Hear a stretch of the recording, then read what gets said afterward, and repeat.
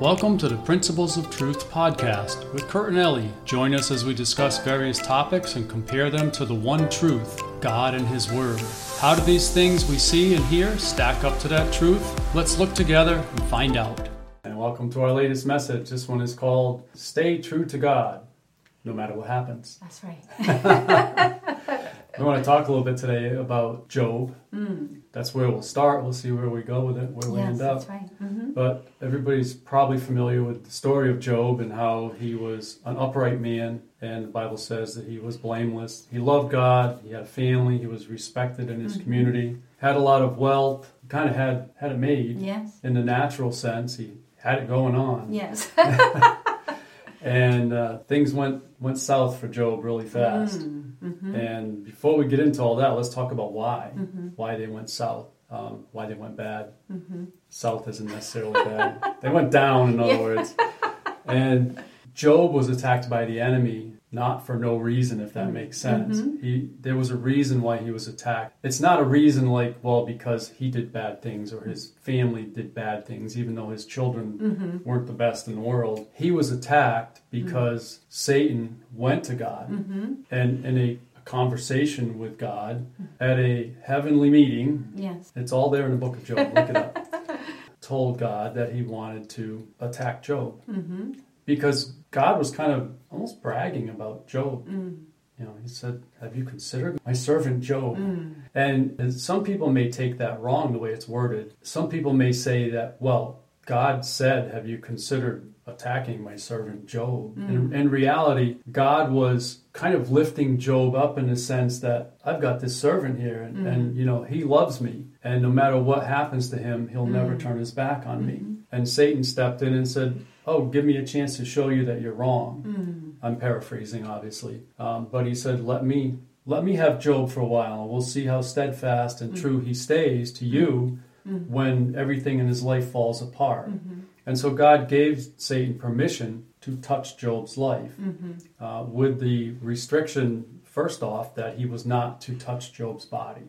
He could not touch Job, but he could touch his surrounding elements. So Job was viciously attacked by the enemy. All in a matter of 24 hours, he lost everything and everybody he had.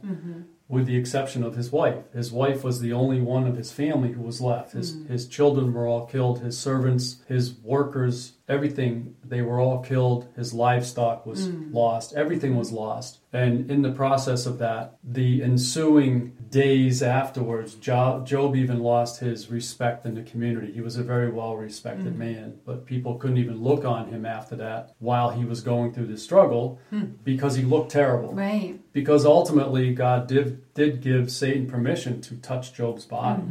And so Job had this thing with boils all over his skin. And you know, it was a pretty ugly mess.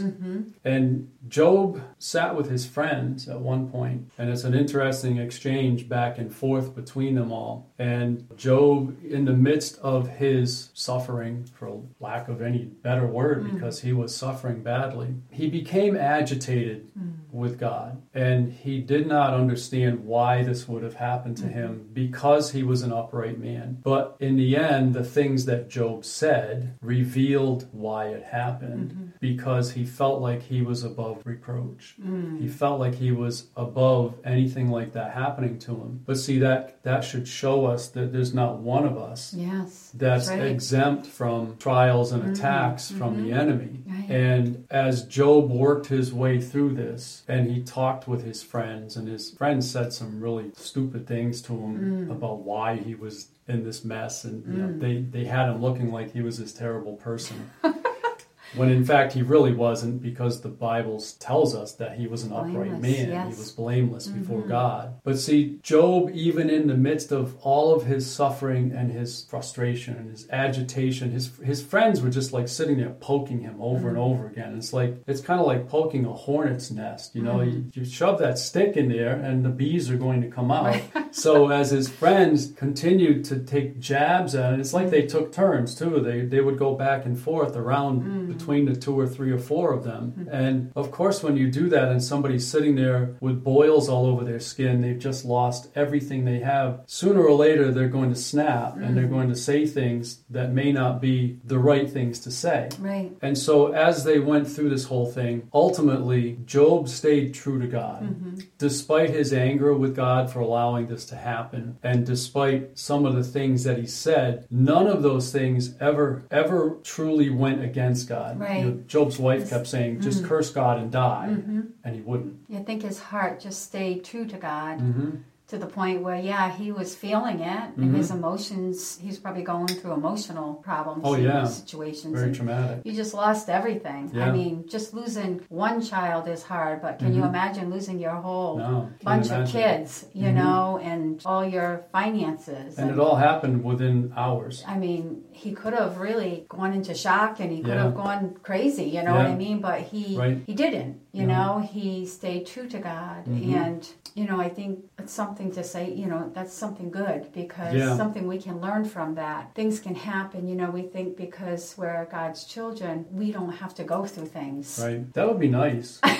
That would be very nice. But it's not. It's nice to think like that. Right. It's a nice feeling. It's a nice thought. Right. But when you know that Job was blameless and he was a good man, but yet Satan was still allowed to touch him, you know, his possessions, his family, even his body. You know, it makes us think a little bit like, you know, what if that was us? What would we have done in his position? Would we have just thrown in the towel and say, you know what, you did this to me, God, why should I serve you? Yeah, you know, exactly. And, you know, what kind of person would we be? And it's good to look at ourselves. We don't have to go through it because it's not happened to us, but, you know, to think about that and to really think like, what would we do?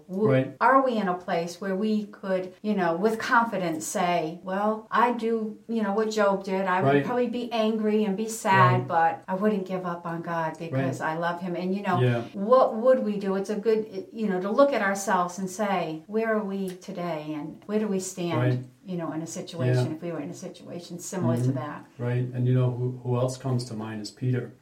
Peter swore up and down to Jesus, right to his face, I will never deny you. I'll stay with you if it costs me my life. Right. And, you know, Jesus shocked him when he said, before the rooster crows, you're going to deny me 3 times. And Peter still flat out rejected that and said, no, I'll never deny you. And ultimately he denied him. But what did God do?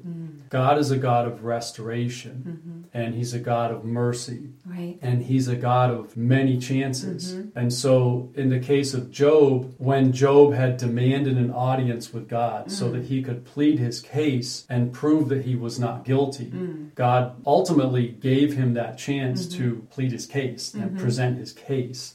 And when Job was done and God was done with Job, Job repented because he saw his guilt, he saw his pride, and he saw the futility of the things that he had said and kind of even the stupidity of them. He realized that he had just said some really stupid things because of the situation that he was in. Peter ultimately did deny Jesus. And immediately when that rooster crowed, right after he had denied Jesus the 3rd time, you know, what's interesting, I just was reading through this the other day. The Bible says that when the rooster crowed, it was right after Peter had denied Jesus the 3rd time. And when that happened, Peter realized. And what took place right at that moment? Jesus looked at him. Jesus was there and looked over at him as if to say, this is what I was talking about. But he didn't condemn Peter. Peter went on to become a powerhouse. It's almost like that situation did something to Peter. Yes, it showed him himself. It showed him his weakness. Right. You know, we can say these things, and but when where the rubber meets the road, you know, what are we going to do? Right. Are we going to stay true to God? Right. Or are we going to, you know, allow the circumstances to pull us away from Him and have us, you know, walk away? Right. You know, it's a serious thing when you think about it, because you know, I don't know, someone's going through something today, and you are a child of God, but you are right now going through some hardship. and like Job, you feel like everything's coming against you. You're losing big stuff, things that are precious to you. And in your heart, your heart is for God, but you're also having your emotions and you're feeling all this stuff. And, we just want to encourage you today that just like Job went through a lot of what he went through, as he stuck with God, as he did not deny him and did not go against him, and he stood with him and for him, God turned his situation around. And I think that's what's very important right now for people to hear is that no matter how hard it is in your life right now, you stand firm with God. You hold on to his promises. You hold on to him. To have faith the size of a mustard seed. That's all you need right now. Right. Hold on to that mustard seed, that size, and keep trusting God to come through for you in whatever way he needs to, and he will. Amen? Amen. He will come through. That's right. And every one of us has been through stuff. So sometimes it's good for us to look back at what we've been through. Yes. And, we may not always get the result that we want when we go through a trial. Right. Because ultimately we don't have the final say. But how did we react? How did we handle ourselves? If we did well, then we can use that as a kind of a pattern to follow. Right. If we did poorly, it's a learning opportunity for us. Yes. Just like Peter denying Jesus 3 times, it was a learning opportunity for him, that when he realized his failure, it changed him for the rest of his life. And he ultimately gave his life for his faith. Yes. So that tells you a lot about how God can turn things around for us if we stay true. Yes, and I think it's our heart, in Peter's heart. He really wanted to do the right thing. He surely did, But sometimes in our weaknesses, we do silly things. Yeah, we just drop the ball. Right, but God sees through all of that. He sees through all that. He helps us in those areas. Yeah, amen? Exactly. Amen. So if you're facing something really hard, don't give up. Yes, stay true to God. Yes. Don't throw in the towel, as the saying goes, and just walk away from God. It's not worth it, not for 1 second. Stay true, hold fast, and allow God to walk you through whatever it is you're going through, one little step at a time, one day at a time. Yes. And the results may not always be the way we think they should be or the way we want them to be, but God is faithful. Yes. And if we stay true to him, he will bring things back around in the way that he knows is best. Yes. Amen. Amen. Amen. So stay true, hold fast. Yes. Don't back down. Stand up and do whatever it is God's telling you to do. Yes. And follow those steps that he's giving you to get through whatever it is you're facing. Yes. Amen. Amen. Amen. We love you guys. We love you. We appreciate you so much. Yes, thank you for all that you do. Thank you so much. Thank you for your prayers. Yes, thank you for your support. Yes. And if you would like this and share it and comment on it and subscribe if you're not already subscribed, we would truly appreciate that as well. Yes. You guys have a great rest of your day. Stay close to God. Yes. And you take care. Bye-bye. Bye-bye. We hope you've enjoyed this podcast. If you did, we invite you to share it with others. Also, if you'd like to receive a daily Bible devotional to help you learn to apply God's Word to your daily lives and to strengthen your walk with Him, please visit BibleDevotionalsOnline.com, where you can sign up to receive one of our devotionals by email each morning. It's 100% free and takes less than a minute to sign up. Again, that's BibleDevotionalsOnline.com.